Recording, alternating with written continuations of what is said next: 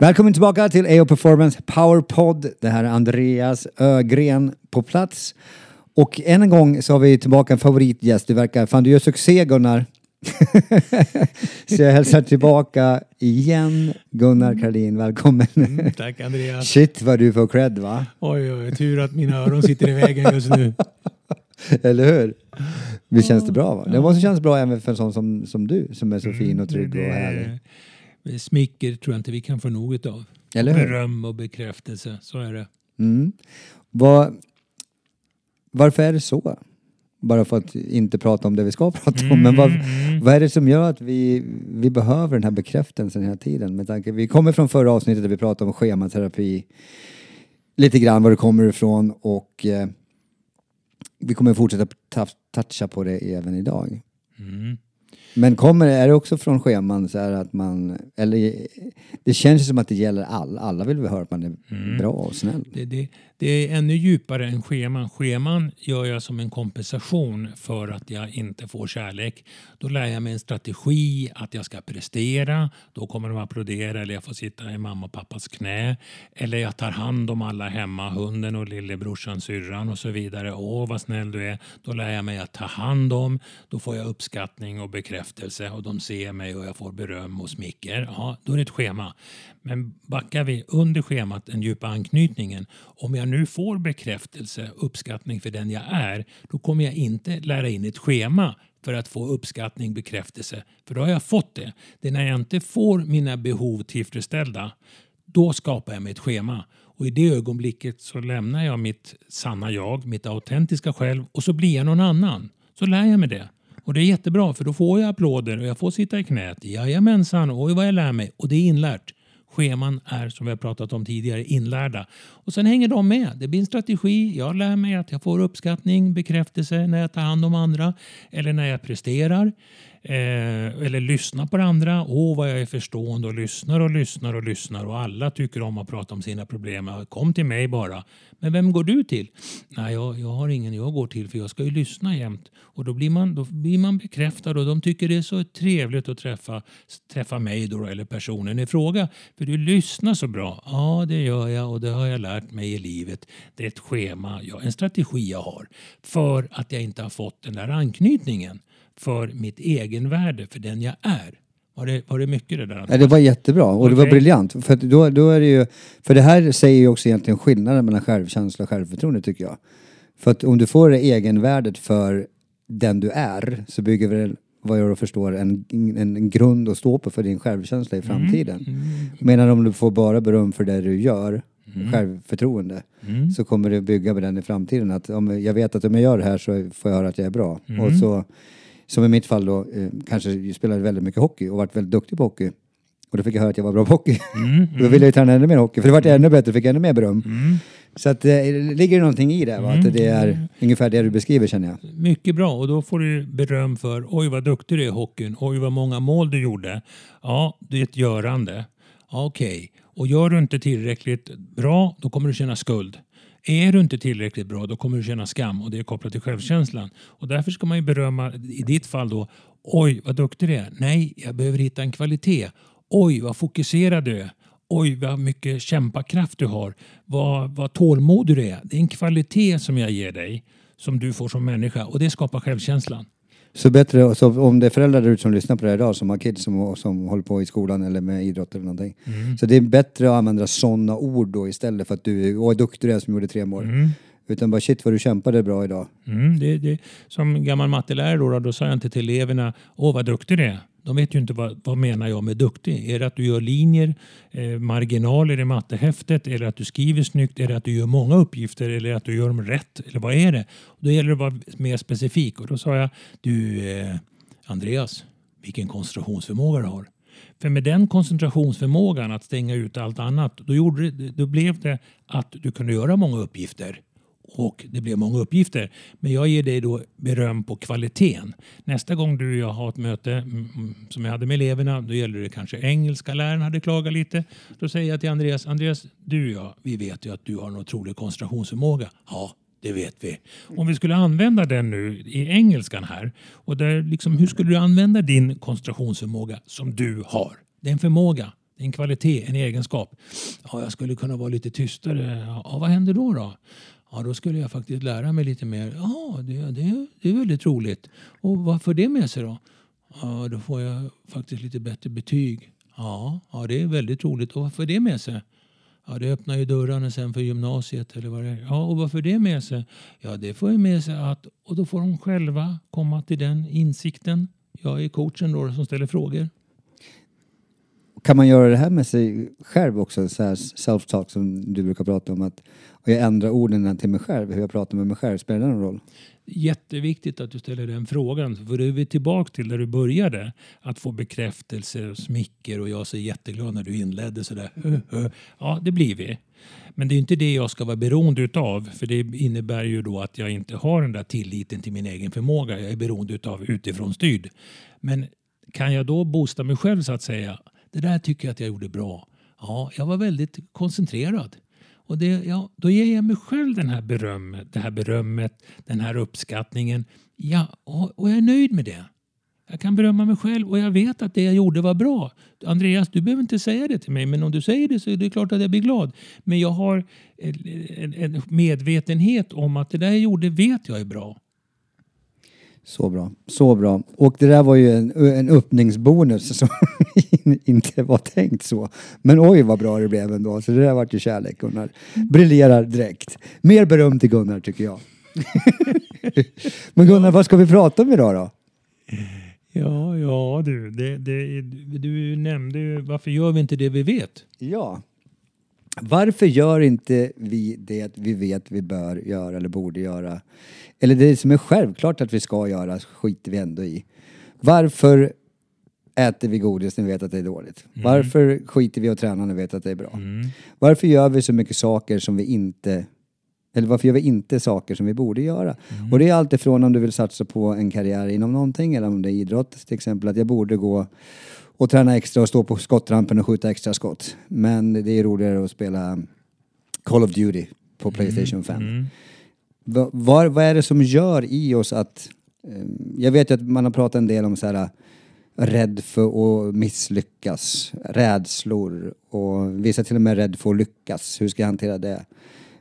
Det känns som att en del rädslor i det. Det kommer en del följdfrågor såklart. Men en delad fråga nu också. Antar att det är lite schema i det här också. Och är det så att vi är rädd för att misslyckas oftast? Ja visst, vi vill ju tillhöra och vi vill ju för att komma tillbaka till få uppskattning. För då vet vi att vi duger. Om vi nu lutar oss på utifrån styrda. Att andra ska tycka det. Men då finns det ju en rädsla i att jag får inte misslyckas. Och jag får inte göra fel. Då kan jag känna skuld om jag gjorde fel. Eller som vi sa, skam. Jag är värdelös. Och då har jag ju det schemat med mig. Om jag får bryta en sekund där. Om jag då vill ha beröm och vill få cred. Då borde jag ju faktiskt gå ut och skjuta de extra skotten för att då blir jag ju bättre. Då får jag ju cred i min sport och får jag höra att jag är bra. Om jag nu har fått med mig det schemat att jag har lärt mig att jag får beröm när jag gör någonting bra. Men det är väldigt många som skiter i det ändå. Oj, ja, verkligen en djup fråga. Förlåt. Nej men det är så här. Lyssna på farsan. Ja. Nej då. Men det är i och med att jag nu skapar mitt schema. Det är en strategi som det lilla barnet lär sig. Den är otroligt klok. Och då lär den sig strategin. Och i det ögonblicket lämnar den det autentiska självet, det verkliga självet. Och i det ögonblicket stänger den av lite känslor. Det tror jag vi har pratat lite grann om. Emotion, betyder to something. Emotion betyder rörelse. Så ska jag få drivkraft, brain runs for fun. Ska jag få drivkraft, då ska jag få tag i mina känslor. Och då blir det, ska jag gå ut och skjuta de där extra skotten? Jag som nu har stängt av, därför jag har skapat en strategi, ett schema som hindrar mig från att komma i kontakt med mitt autentiska jag med alla de känslorna jag har. Och då börjar jag resonera med frontalloben. Och då är det närhetsprincipen som råder. Jag sitter hemma just nu, datorn är 2 meter ifrån mig.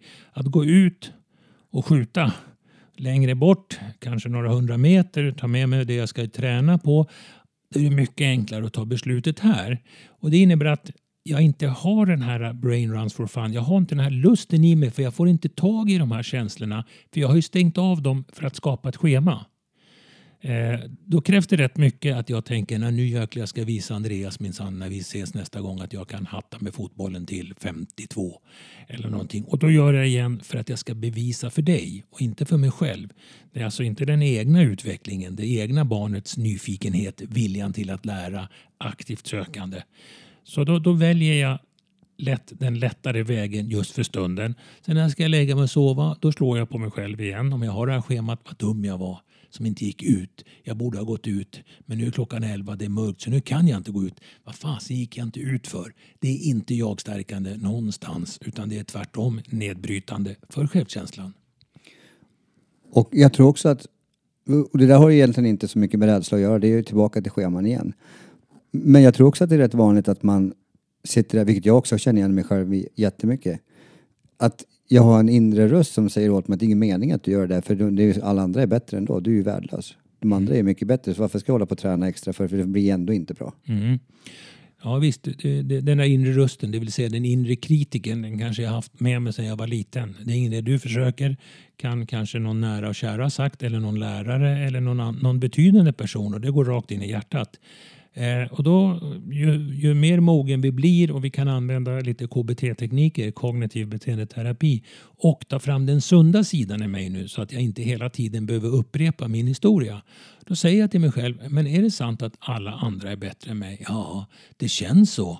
Ja, men är det sant? Vad har du för fakta för det? Ja, jag har ingen fakta, men det känns så. Det här är kopplat till rädslan av att inte duga alla andra. Ja, men tänk efter nu. Är Gunnar bättre än dig? Nej, Gunnar är faktiskt inte bättre än mig på hockey, det är han inte. Nej, alltså är det inte alla andra. Nej, det är sant. Men alltså, i stort sett alla andra. Och så fortsätter jag lite grann. Så att du nu ser att det du säger till dig själv och programmerar dig med, de tankarna, de är inte sanna. De är inte underbyggda, det finns inte fakta. Men de drivs av en känsla. Rädslan av att inte få tillhöra och då få uppskattning, smicker som vi börjar med. Det är ju jättestarka krafter. Men det här kan du ändra när du tar fram frontalloben och börjar resonera med dig själv. Vänta, är det här? Och då säger jag till dig som lyssnar, vad har du för fakta? Ja, men det känns så. Vad har du för fakta? Vad har du för bevis för att? Är det alla? Är det ingen som tycker om dig? Blir det alltid fel när du gör någonting? Det här svartvitt-tänkandet. Ja, det blir det väl inte riktigt. Nej. Och så fortsätter man lite grann. Och här är det kognitivt våra tankar. Du resonerar med ditt förnuft. Som en stor filosof, Voltaire heter han. Han sa det vanliga med sunt förnuft är att det är så ovanligt. Ja, det är sant. Okej. Så egentligen då, så att man sitter där och funderar på att göra det här extra, men man börjar resonera med sig själv istället. Men är det på riktigt sant där? Men då har vi också de här känslorna som är väldigt, väldigt starka. Och om jag frågar då så här, från de här scheman och anknytningen från litningen och schematerapin och scheman som händer, är känslorna därifrån så starka att de tar över då, eller kan de också vara avstängda? För jag kan känna igen mig själv att jag kunde ju stänga av och kan fortfarande stänga av mina känslor på något sätt för att bli, som du säger, använda frontalloben, bli mer logisk och förnuftig och säga, vad fan, kom igen nu. Och så kör jag. Men det är för att jag lärde mig väldigt tidigt stänga av. Men nu pratar jag bara om mig själv. Är det vanligare att man kan göra så? Eller kan känslorna ta över? Att man pallar inte resonera med sig själv för att känslorna är starkare än tankarna? Förstår du vad jag menar? Mm. Ja, det är liksom, ska jag lösa upp någonting? Jag fick en bild i huvudet nu när jag hörde dig. Oj, där har vi en fläck eller någonting. Vänta, ge mig lite varmvatten som ska lösa upp det hela. Och jag skulle kunna säga att gråten skulle kunna lösa upp det här som sitter fast i dig. Det vill säga, känslorna tar inte över för du vill få tag i dem. Men genom att jag har kompenserat anknytningsbristen med ett schema så innebär det att jag har stängt av. Jag vill inte känna. Och jag får inte igång de här emotions som driver mig. Men då får du börja med tankarna och så får du tänker jag då att okej, jag vill ju nå det här målet. Det är jätteviktigt för mig. Jag ser en vinst i det här. Jag har förmågan att göra det. Och jag ser fördelarna och jag känner förväntningar. Nu resonerar du. Nu börjar i bästa fall känslan komma. Ja, fasen vad kul det ska bli och jag ser lite långsiktigt. Och kör jag så här nu en månad så kommer det gå så här. Nu får du peppa dig själv så att känslan börjar komma igång. Emotion kommer igång. rörelsen kommer igång. Din kropp kanske börjar röra sig som min gör nu. Bara jag sitter och snackar så här. Så rör den sig och så blir det, vänta nu, vad är det första jag kan göra? Ja, det är att ta fram skorna. Då gör jag det. Så tänker du på målbilden. Och när målbilden är starkare än bekvämligheten att sätta sig framför skärmen, då kommer det gå ut. Det är likadant som vi är väldigt blyga som barn. Det är liksom, vi är försiktiga, vi ska vara det. Det är evolutionen. Ja. Och så är jag blyg. Men så tänker jag så här, lite äldre nu. Jag måste räcka upp handen och säga att det är fel att den och den gjorde det. Och jag är ännu äldre, så tänker jag i en grupp. Jag behöver säga det här till min chef nu. Det är viktigt. Men jag är lite rädd. Lite blyg, tänk vad det kan bli, jag säger inget. Nej, men när drivkraften att säga det här du drivs utav, det är en moralfråga, det är en värdegrund. Då räcker du upp handen och så säger du, därför den kraften övervann din rädsla eller blygsel. Det är likadant här, din motivation till att nå ditt mål. Och du ser vinsten med det, det kommer forma dig och vad andra då kanske kommer säga, för vi är ju inte en ö. När den är starkare, då går du iväg. Men det är viktigt att self-talka med sig själv här och peppa sig själv. Det kan man göra som coach. Man coachar sig själv. Kan vara sin egen terapeut också. Men du behöver lite verktyg då att kunna prata med dig själv för att få igång känslorna. Och en grej som slår mig nu när du pratar sådär är att våga ta hjälp. Och hjälp kan man göra på olika sätt. Alltså jag har gått igång många år på att läsa böcker till exempel som är inspirerande som fan, som jag gillar. Eller har folk, du har varit min mentor länge inom det mentala, och jag kan ringa till Gunnar och prata med dig i 10 minuter, sen så har jag ett nytt liv. Eller sköna vänner och sådär, eller om man har partner som är bra, eller du vet, någon som man kan snacka med och våga prata med och våga fråga efter hjälp. För det är inget fel, va? Jag tror att det är svårt att komma någon vart utan att ha en... Jag tyckte det var ganska kul då, för jag håller på att utreda lite grann det här min kropp med sen lite biverkningar och så, och har nu lyckats lösa det, vilket är helt magiskt. Jag mår ju väldigt, väldigt, väldigt bra. Jag är så exalterad över vad bra det här kommer att bli med min kropp.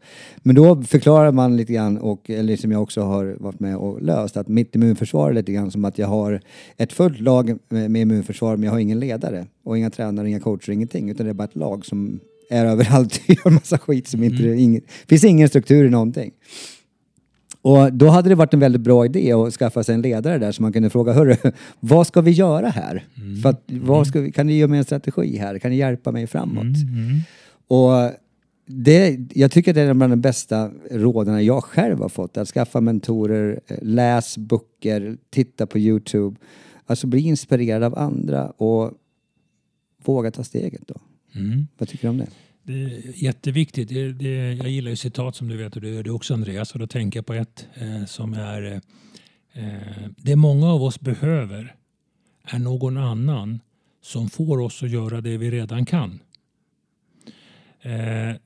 Och då går jag till någon och så pratar. Säg det där igen, Gunnar. Det var fantastiskt. Okay. Det många av oss behöver är någon annan som får oss att göra det vi redan kan. Med? Så bra. Vi har så mycket, vi ska inte gå in på det undermedvetna nu, men vi har så mycket resurser som ligger där nere djupt nere i källaren, om vi tar den metaforen. Men vi är medvetna om väldigt lite. Så ju mer vi kan komma i kontakt med djupet, och det kan vara scheman och vi kan prata om det, och förstå våran barndom lite grann bättre, då får vi loss våra känslor och då får vi loss drivkraften. Så meningen är att bli mer och mer medveten, och då får du skrapa lite grann. Men det jag tänker också, men jag känner ingen. Nej, men då kan man ta in fantasin. Då kanske jag har en förebild i den idrotten jag utövar. Ja, vi kan väl ta fotboll då.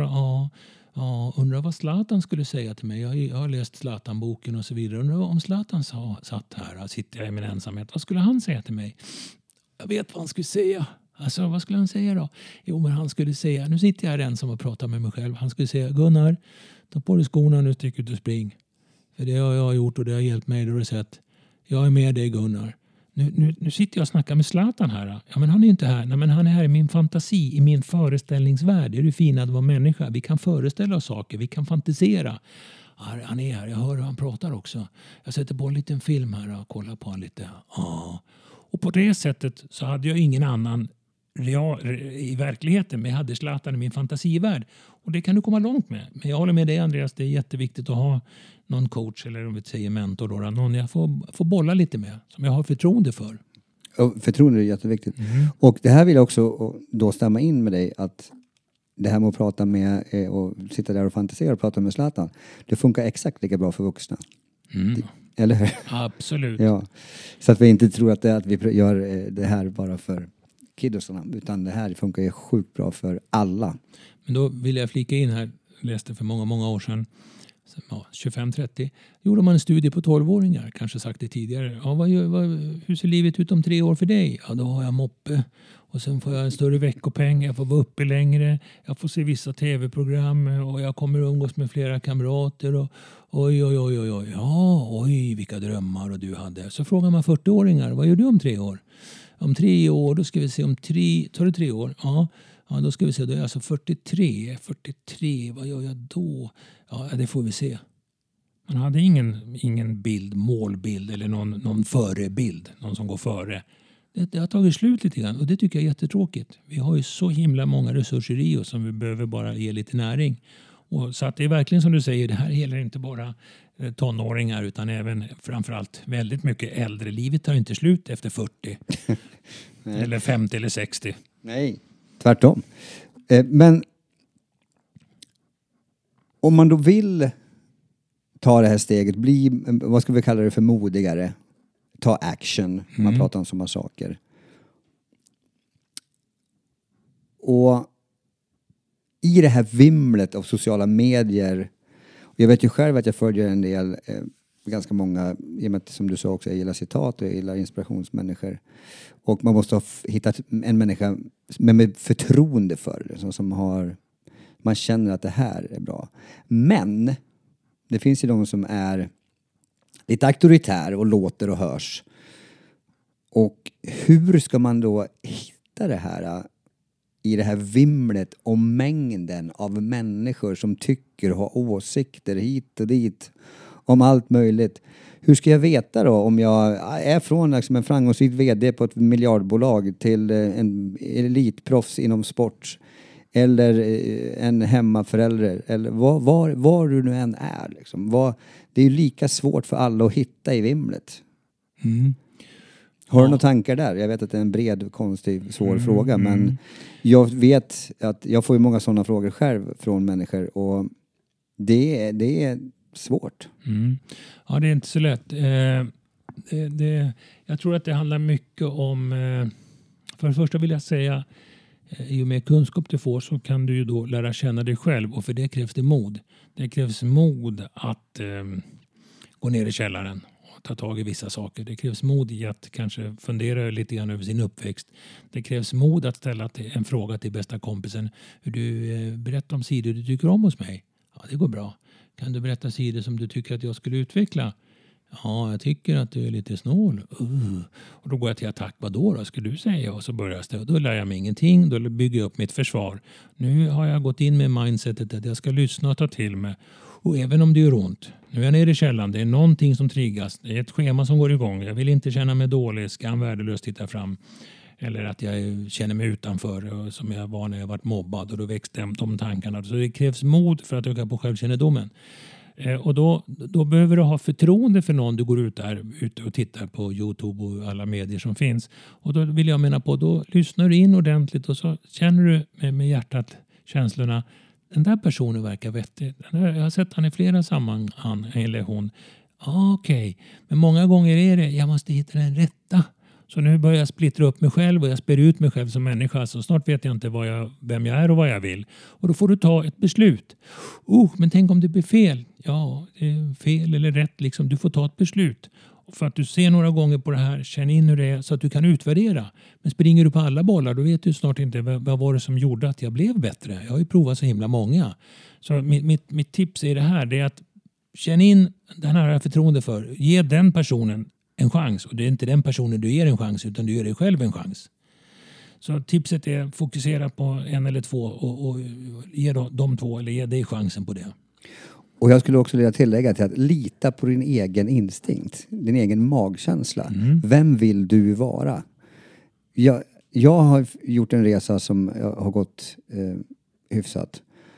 Men jag tänkte på det när vi pratade om schematerapi och det här framförallt då med övergivenhet som är mitt absolut största schema och som har varit helt hemskt. Men också som har gjort mig att jag är jävligt bra för att jag var så jävla rädd att alla skulle lämna mig när jag började som tränare och när jag fortsatte som tränare och egentligen hela livet. Och det har gjort mig så jävla rädd att jag har knappt, eller jag kan inte, för jag pratade om det förut, det här med att ha ett förhållande eller inte.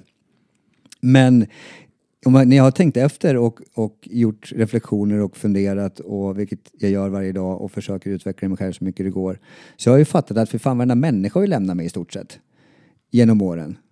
Och de flesta har det varit bra att de har lämnat mig. Så det är ju inte bara dåliga grejer har jag kommit fram till att folk lämnar den. Alltså, vi pratar om det i bilen, du och jag, Gunnar, att all separation är jobbigt. Fan de där jeanserna är utsnötta, jag kan inte ha dem mer, men fan vad jag gillar dem. Och så måste man separeras från dem. Det kan ju vara jobbigt, det är en separation också. Men det jag tror jag lärde mig väldigt, väldigt mycket om, det var den dagen jag insåg att fan, sjukt mycket människor har lämnat mig. Från mig som tränare, vilket är fullt naturligt, och även vänner och bekanta på vägen och sådär som har lämnat mig. Och det finns väldigt många som tycker att jag är väldigt duktig på vad jag gör. Det finns många som hatar mig. Sen finns det sämre människor som pratar och ljuger massa jävla skit som är helt hemska saker. Vilket de gör om de flesta människor, har jag också insett. Det är inte bara mig de man sprider sjuka grejer om. Det gör man om de flesta. Vilket också var ganska skönt att känna. För då kände jag, vad fan, jag vet ju om att jag är en väldigt bra människa. Jag försöker växa varje dag och bli bättre. Är jag perfekt? Allt annat än. Men jag försöker göra det bästa jag kan och utvecklas. Men jag har hela tiden litat på min magkänsla. Att den här, typ som Gunnar, jag har ju hängt med dig i 20 år. Och jag hade en magkänsla att du var fantastisk från dag ett. Jag hade rätt. Jag har en livsmentor också, som också är i Gunnars ålder. Som också har hängt med fortfarande, varit med vid min sida. Och är väl den människa för mig som har varit hårdast vad det gäller av mina vänner. Och närmaste vänner har han varit hårdast och rakast och sagt rätt ut. Hörru, nu ska du göra så här. Och hörru, det var fan inte bra. Nu ska du göra det här, vad har du lärt dig? Han har varit rak och hård. Och sen har man också såklart haft vänner som peppar och lyfter. Och sen har jag haft några vänner som inte gillar sport till exempel. Som jag slipper prata träning, jag slipper prata sport jämt. Jag kan bara vara. Men jag har hela tiden följt och blivit bättre och bättre att följa min egen magkänsla på vad som känns rätt för just mig. Inte vad som känns rätt för vad någon annan tycker att jag borde vara. Mm. Ja, vi är inne på det här med att följa känslan då, att ha kontakt med magkänslan. Och det handlar om att få ett samspel mellan huvudet, frontalloben och känslan, om vi säger magkänslan. Och vi har ju massor med nerver där nere, så det är jättemycket känslor där. Men vi får komma ihåg att vi har en koppling mellan amygdala i hjärnan, känslorna, och frontalloben, förnuftet. Och när de samspelar är det kanon, och då är det då vi kan få impulskontroll, vi kan resonera med oss själva, vi kan bjuda in Zlatan och prata, vi kan self-talka, vi kan peppa oss själva med att ta på skorna och gå ut och så vidare. Och det är den sunda vuxna sidan i dig, den mogna sidan som kan peppa upp dig själv. Den här peppen behöver du absolut inte så mycket om du har en trygg anknytning som jag vill säga inte så många har. Det finns alltid, vi har lite sår, en del av riktigt djupa sår kan jag säga. Men för att gå tillbaka då till din fråga där, varifrån tar jag fram tipsen? Och gå på känslan som du säger, välj ut några få, ge dig själv chansen att titta på dem och utvärdera. Jag tänker lite grann, vi började med så att inte lyssnarna tänker, när kommer de med inlägget? Varför gör vi inte det vi vet är bra för oss? Vi är på väg dit. Vi är på väg dit, ja, okay. Jag har full koll. Ja, det är bra Andreas. Vad skönt. Ja. Nej, men det är för att det här tycker jag är grunden till det. För att jag tänker att nu delar jag liksom helt upp min resa som jag gjorde och gör. Och det har ju fått mig att jag tror att mina amygdala har lugnat ner sig enormt mycket efter jag fick den här, jag har haft er nära och insett saker kognitivt. Alltså jag har tänkt. Och sen så då har jag ju förstått saker att det är inte så farligt. Så när jag inser det här, då lugnar ju känslolivet ner sig enormt. Och det är då jag tycker att liksom skallen och magen resonerar med varandra på ett fint sätt och det blir ett lugn i min kropp. Och att det är inte så jävla farligt allting. Och sen så har jag ju förstått att det är med att man blir äldre, att man tar inte saker och ting lika allvarligt som när man var 17. Och det är såklart skönt. Men om vi går vidare då mot slutmålet, för vi ska inte hålla på i 16 timmar.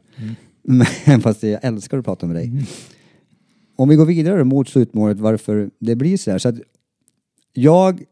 om man går tillbaka till mig då, blev ju bättre och bättre på att göra saker som jag vet att jag borde göra. När jag fick mer förståelse varför jag gjorde saker jag inte borde göra. Och varför jag sket i saker, varför att det inte var, för jag är ändå värdelös, varför ska jag göra det? Tills jag insåg saker och tänkte, fan jag är rätt bra på det här. Så det här borde jag ju göra mer av. Det här tycker jag också är kul, att hjälpa andra människor är fan mitt kall. Det är det bästa jag vet. Det här vill jag bli bättre på, det vill jag veta mer om. Och då växte jag.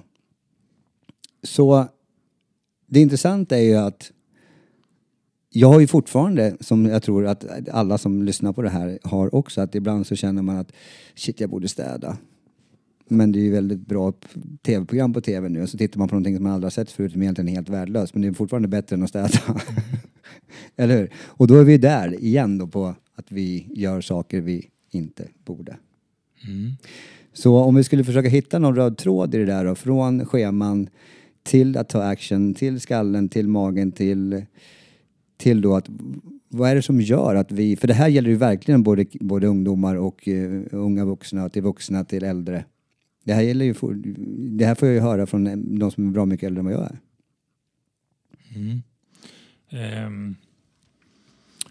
Precis, varför gör vi inte det vi vet är bra för oss? Varför tillåter vi oss inte själva att lyckas? Varför tillåter vi oss inte själva att må bättre? Ja, det är en jättebra fundering. Vad är det som hindrar oss? Paulus tror jag i religionen då. Han sa till Herren, det rätta jag vet som är bra för mig, det gör jag inte. Och det felaktiga som jag vet är dåligt för mig, det gör jag. Hjälp mig. Jag tror inte han fick någon hjälp, utan hjälpen har han i sig. Han fick fundera över det där. Men då kan vi gå tillbaka till Voltaire då, som jag nämnde. Det vanliga med sunt förnuft är att det är så ovanligt. Ja, vi kanske inte är så förnuftiga. Vi kanske är liksom känslostyrda på det sättet att vi har inte fått tag i den här motivationen, de djupare känslorna, för de är blockerade. Och då blir det lätt att, nej men jag är hemma idag. Och det känns skönt, bekvämt, närhetsprincipen. Jag har ju lite grann i skafferiet och så vidare. Och då är vi tillbaka till det här med att tänka på målbilder och tänka på vinst och så vidare. Men det jag tänker, då handlar det om motivation. Livets kärna, det handlar om motivation. Men det jag tänker många gånger, stor filosof som har sagt mycket, men väl rätt använt i livet långt nog. Ja, väl rätt använt i livet långt nog. Är det? Men hur ska jag använda det då? Och då kanske vi inte prioriterar och så går åren och sen när vi är på hemmet 80 bast, jag hade tänkt åka dit, jag hade tänkt starta eget, jag hade tänkt, ja vad blev det? Nej, det blev inget, det blev tv eller annat. Ja, det är inte lätt att veta när man är ung vad man kommer säga när man är 80. Nej, men du kan ju titta liksom lite bakåt och så kan du tänka dig framåt, hur ser det ut om jag fortsätter leva det här upprepningslivet? Ja, det är ju stor möjlighet att jag kommer vara rätt lika om 10 år också. Ja, men jag tar tag i det där imorgon. Den här Seneca, han sa också livet är inte kort, det är människan som gör det kort. I och med att vi lever en upprepning hela tiden, då blir den ena dagen andra lik. Nu kan jag tänka, vad kan jag göra annorlunda idag? Vad kan jag se för möjligheter idag? Vad kan jag utmana idag? Ja, gör alla 3 Gunnar? Nej, men jag gör i alla fall en utav dem. Ser jag till att göra. Ja, det har varit lite annorlunda idag. Utmaningar är inte varje dag, men annorlunda, och så vill jag skapa möjligheter. Okej, ja, de behöver inte alls vara stora, det kan jag säga, men det känns, jag har kul i alla fall. Och i det så ligger ju en medvetenhet och en ansträngning. Jag kan ju inte, nej inte idag. Och det får vi ha med oss, att det krävs en liten ansträngning.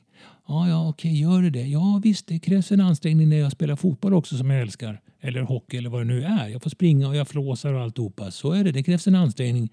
Det krävs en ansträngning om jag ska sitta ner och titta på ett ljus och bara andas. Det krävs en ansträngning att fokusera dit. Och när jag väl är där sen så tappar jag bort att jag ska göra det. Utan då jag bara är jag. Men jag hör ju, alltså, många ska jag inte säga, men jag har en hel del. Och jag är 30 och jag har inte levt livet. Jag har liksom, det är så mycket jag inte har gjort, det är så mycket jag har kvar. Och då tänker jag, vad vill du göra då? Ja, och så kommer jag vill ta körkort, kanske kommer. Jag skulle vilja ha rent i lägenheten och jag skulle vilja gå upp 5 kilo i vikt eller gå ner 5 kilo. Sen är det stopp. Okej. Hur lång tid tar det att göra rent i lägenheten? Ja, jag bor i en 2. Det kanske tar en dag. Körkort då? Ja, börjar jag si och så och du har förmågan. Ja, det skulle jag kunna nog greja på 3-4 månader. Ja, vi säger 6 då. Helga, det lite mer tid fick du kanske. Ja, och gå upp 3-5 kilo då. Och jag har ju en PT eller så. Jag har gått upp 1 kilo nu. Ja, det skulle kanske ta 7-8 månader. Så att om du gör de där 3 sakerna så säger vi på 1 år. Vad kommer du säga efter 1 år? Jag fixar körkortet. Wow, som jag tänkt länge på. Och jag har jätterent eller ordningsamt i min lägenhet. Jag har tänkt på 10 år men jag har inte fått tummen ur. Och sen har jag gått upp 5 kilo. Fokusera på dem, lika väl som jag sa i sociala medier. Ta ut några och fokusera. Och det handlar om att kunna prioritera. Jo men tänk, då kommer FOMO in, fear of missing out. Tänk om jag gör fel. Ja men du vill ju det här. Du vill ju ta körkort, du vill ju städa i lägenheten. Och du vill gå upp 3-5 kilo. Specifikt 5. Okej, det du vill det. Ja det vill jag. Hur mycket vill du det? Hur pass viktigt är du? Är du redo? Har du det som behövs? Ja, jag har kunskap om det här och ja då så. Ja, jag ska fundera. Nej, ta action. Och det är det jag menar. Tänk då att göra det där 1 år. Går det inte snabbare? Allt ska gå så fort. Då kan okej, vi säger att det går 1 månad. Vad gör du sen då? Så kommer någon sak till. Ja, sen då? Ja, nu vet jag inte. Kan det bli. Nej, vad tråkigt det låter. Det gör inget om det tar lite tid. Du har ju roligt på resans gång. Är du med mig? Ja. Och det är resan som är grejen. Ja, det är resan. Målet. Ja. Och jag tror också en sak som det pratas väldigt, väldigt mycket om. Men det kan inte bli sagt nog mycket. Jag såg Ed Sheeran sa det häromdagen bara. Och han är ju rätt stor. Det kanske är världens största manliga artist. Eller en av dem i alla fall. Han sa det att det finns ingen som har lyckats som inte har misslyckats sjukt många gånger. Och han själv har misslyckats. Och det är därför han är den han är. Enbart. Och han sa att det finns ingen som kommer att lyckas som inte misslyckas. Så du måste sluta bry dig om att man misslyckas. Man misslyckas och så lär man. Så egentligen finns det ingenting som heter misslyckas. Utan antingen så lär du dig eller så lyckas du. Och om du bara lyckas hela tiden så utmanar du inte dig själv nog. Du behöver utmana dig så att du misslyckas för att kunna utvecklas. Ja, det är det som vi har pratat om det tidigare. Resilience, motståndskraft. Och tittar man i idrottsvärlden så tittar man på vad är det som utmärker de som är på toppen mot de som är strax under toppen. Då är det 4 faktorer, smakfaktorerna. S står för, de har en bra självbild. M, de har tydliga mål. A, attityd. De är optimistiska. Och den viktigaste i det här, det är känslan. De har kvar den vinnande känslan trots att de ligger under med 3-0.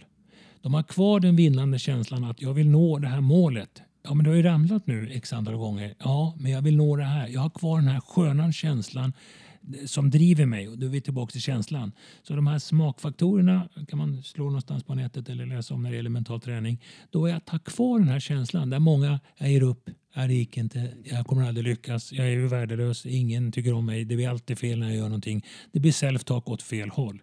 Så att det är jätteviktigt du tar upp när du citerar och så vidare. Det är Gunde Svan och Ingemar Stenmark och alla de här stora. De har misslyckats mer än vad de har lyckats. Men de har rest sig igen. Mm. Och blivit starkare och går vidare och misslyckas och blivit starkare och gått vidare och byggt resilience. Yes. Verkligen. Och det stämmer ju så otroligt bra. Så att det kanske är det bästa tipset återigen, fast vi hör det hela tiden, men det är så.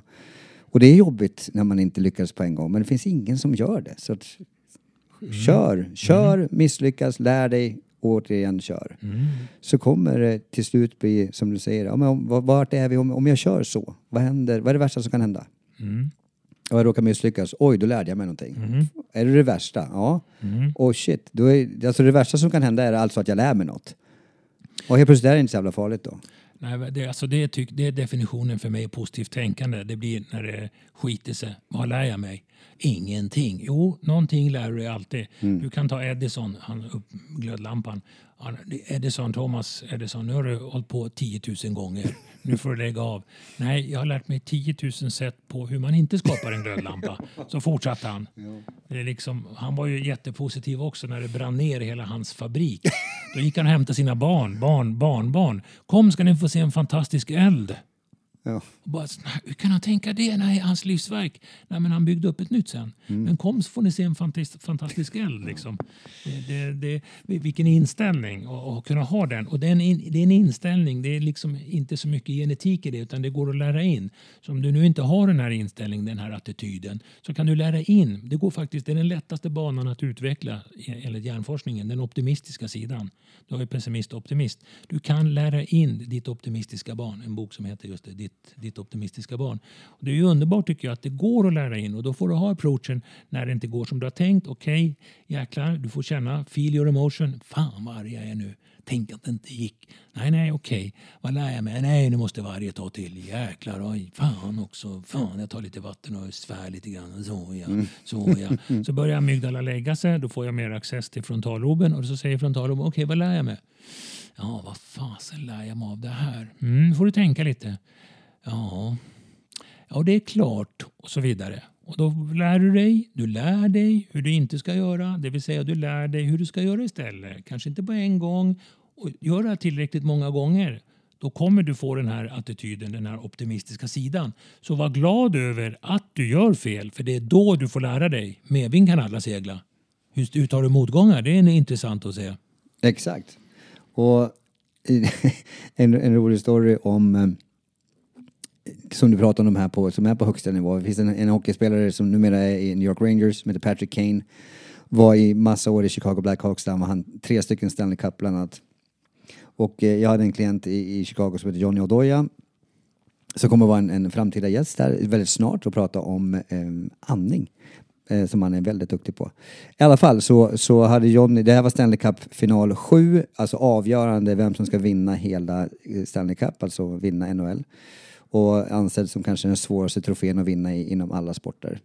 Men det kan man diskutera fram och tillbaka. Det är svårt att jämföra tycker jag. Men den är i varje fall inte alls lätt att vinna. Och Patrick Kane hade ju bestämt sig för att han skulle avgöra det där skiten. Så Johnny hade frågat han vid någon teckning om jag kommer ihåg rätt. Johnny kan verifiera sen. Att liksom Kaner som man kallas för. Vad ska vi göra? Vad har vi för strategi? Och Kaner svarar, ge mig pucken bara. Han bara, va? Ge mig pucken bara. Jag ska avgöra det här. Ge mig pucken. Liksom. Det är snart slut. Jag ska avgöra. Ge mig pucken. Okej. Teckningen gick och Johnny fick pucken. Och Kane hade typ 3 pers på sig. Så han fick inte pucken för att det är dumt att passa någon som har 3 pers på sig. Kom in i båset efteråt. Kane skriker på Johnny. Han bara, vad fan ger de inte pucken för? Han bara, vad fan, du har ju 3 stycken på det. Skit i det. Ge mig pucken för jag ska avgöra. Du vet... I hans värld fanns det, gör du en missad passning, gör du någonting fel och de andra avgör. Det fanns ju inte i Kanes värld. Han såg bara att han skulle avgöra. Det var det enda han såg. Så min slutfråga till dig Gunnar, vem tror du avgjorde finalen? Patrick Kane. Okej, ja, det är härligt inspirerande att höra sådana här historier. Ja, så att det är ju sen så finns det säkert andra saker på sidan om planen med honom som vi kan säkert diskutera andra gånger. Men det är intressant hur de där är på den här nivån när det kommer till sådana där avgörande moments. Det är otroligt imponerande. Jag tänker då, jag håller på att avsluta, men som jag tycker kan vara lätt i alla fall i teorin. Tänk ofta på det du vill. Som 12-åringarna, vad ska du göra när du är 15 och 40-åringarna hade glömt bort det. Tänk ofta på det du vill. Ja, körkortet. Och tänk på det med glädje, inte med ångest att nej, det har inte blivit ännu. Det är inte peptalk. Tänk ofta på det du vill. Sätt upp en bild som en påminnare eller sätt mobilen på någonting, vad vet jag. Ja, men tänk om det inte har kommit på en vecka eller 2. Nej, men du har väl roligt för du tänker på det du vill. Inte det du måste, det du vill. Jag vill ta körkort, jag vill verkligen göra det och jag ser vinsterna. Ja, nu har jag tänkt lite på det. Ja, nu gör jag något annat. Ja, och sen tar vi den igen. Ja, körkort, vänta jag ser mig själv köra där också. Ja. Och vilka dörrar som öppnas. Ja, så är det. Ja, så gör något annat. Tänk ofta på det du vill. Då, apropå använda förnuftet, då kommer de här känslorna mer och mer. Och till slut så blir de så stora så att nej men nu ska jag ringa. Vad ska du ringa? Jag ska ringa körskolan. Hur kommer det sig? Jag vet inte. Jag bara kände för det. Ja, hur kommer det sig? Ja, du, det kan det vara. Jag har gått runt och tänkt varje dag nu 3 veckor på vad jag vill. Och här kom den. Det var en tipping point. Ja. Det behövdes ingen disciplin. Det behövdes ingen ansträngning i det här. Du behövde bara tänka på vad du vill. Om det gäller körkort eller ordning i lägenheten eller gå ner 5 kilo. Tänk ofta på det du vill. Jaha, men det var ju lätt. Nej, det är inte så lätt. Vi är inte så medvetna. Vi går ju på autopiloten och så ser den ena dagen den andra likadan ut så att säga. Och därför menar jag som ett avslutande råd då, tänk ofta på det du vill och känn glädjen i det. Superbra sista råd. Så att om vi ska sammanfatta lite grann varför vi gör saker som egentligen inte borde, om meningen var exakt så, det spelar ingen roll. Men anledningarna kommer ju vara många, för det kommer vara olika scheman som kickar in. Och där är vi alla helt olika. Vi är ju olika beroende på vilken ålder vi är och vilket sammanhang är. Och det är så otroligt mycket olika. Varför det är just så. Men det kan vara rädd för att du misslyckas och det kan vara scheman och det kan vara väldigt många olika anledningar till. Men däremot så har vi gett då synnerhet Gunnar väldigt mycket bra tips till hur vi kan hantera det här. Ta action, våga göra det. Så att våga misslyckas, våga låta det gå till helvete. Se vad du kan lära dig av de här misslyckandena. Och tänk på vad du vill så ofta du kan. Och tänk då positiva tankar om det du vill. Så vad skulle hända om jag ser mig själv att jag vill köra den där bilen om 1 år eller om 3 månader eller vad det kan vara för någonting. Hur känns det att sitta i den? Se det framför dig eller sätt en bild på väggen. Och återigen, som Ed Sheeran sa, det finns ingen som har lyckats som inte har misslyckats massa gånger. Så våga misslyckas. Jag tror inte det finns något bättre tips. Det är ingen fara. För det värsta som kan hända av att misslyckas är att du lär dig något. Det är det värsta. Det låter som en rätt bra grej, eller hur? Mycket fint tycker jag. Ja. Gunnar Karlin, din hemsida kommer att ligga under texten som heter dinhelhetscoach.se, va? Och det kommer att ligga i texten. Vill ni taga Gunnar så gör det. Eller ni kan även skriva på mail podcast@aoperformance.se. Även om ni vill fråga Gunnar någonting eller mig någonting eller allmänna frågor eller ämnen som vi vill att vi pratar om. Som ni har förstått kommer vi ha Gunnar som en återkommande gäst här ofta, för att det här är ju så otroligt viktigt just nu och bra, och han är som en öppen jävla uppslagsbok som ni hör. Men nu tycker jag att Gunnar har fått för mycket cred nu. Ja. Nu är det tur att öronen sitter där igen. Ja. Så nu ska jag stänga av det här nu, sen ska jag ta ner han på jorden efter det här. Du är fantastisk, Gunnar. Tack för att allt du delar, din visdom. Jag vet att återigen du kommer få massa cred för avsnittet. Och jag ska dela allt med dig så du blir lycklig. Ja, det är kul att snacka med dig också, Andreas. Det är vi här. Vi måste komma ihåg det. Dina frågor väcker kunskap och tankar hos mig. Så tack själv. Och tack för att just du lyssnar. Och sen är det en grej till som kommer hända. Att vi kommer att bli mycket, mycket mer aktiva på YouTube. Så vill du hjälpa oss att få kunna fortsätta ha den här podden och kunna ge kostnadsfri vägledning och tips och tricks på allt möjligt. Även såklart massa träning och allt som har med det att göra. Så får ni gärna subscribe på YouTube med oss, AO Performance. Och följ oss gärna på YouTube och kolla in där. Finns redan ganska bra grejer, men det kommer komma massa mer. Men det är ett ganska enkelt sätt för er att stötta oss. Även såklart ge 5 stjärnor om ni tycker att det här var bra. Det uppskattar vi verkligen. Så tills nästa gång, tänk på det du vill. Så hörs vi.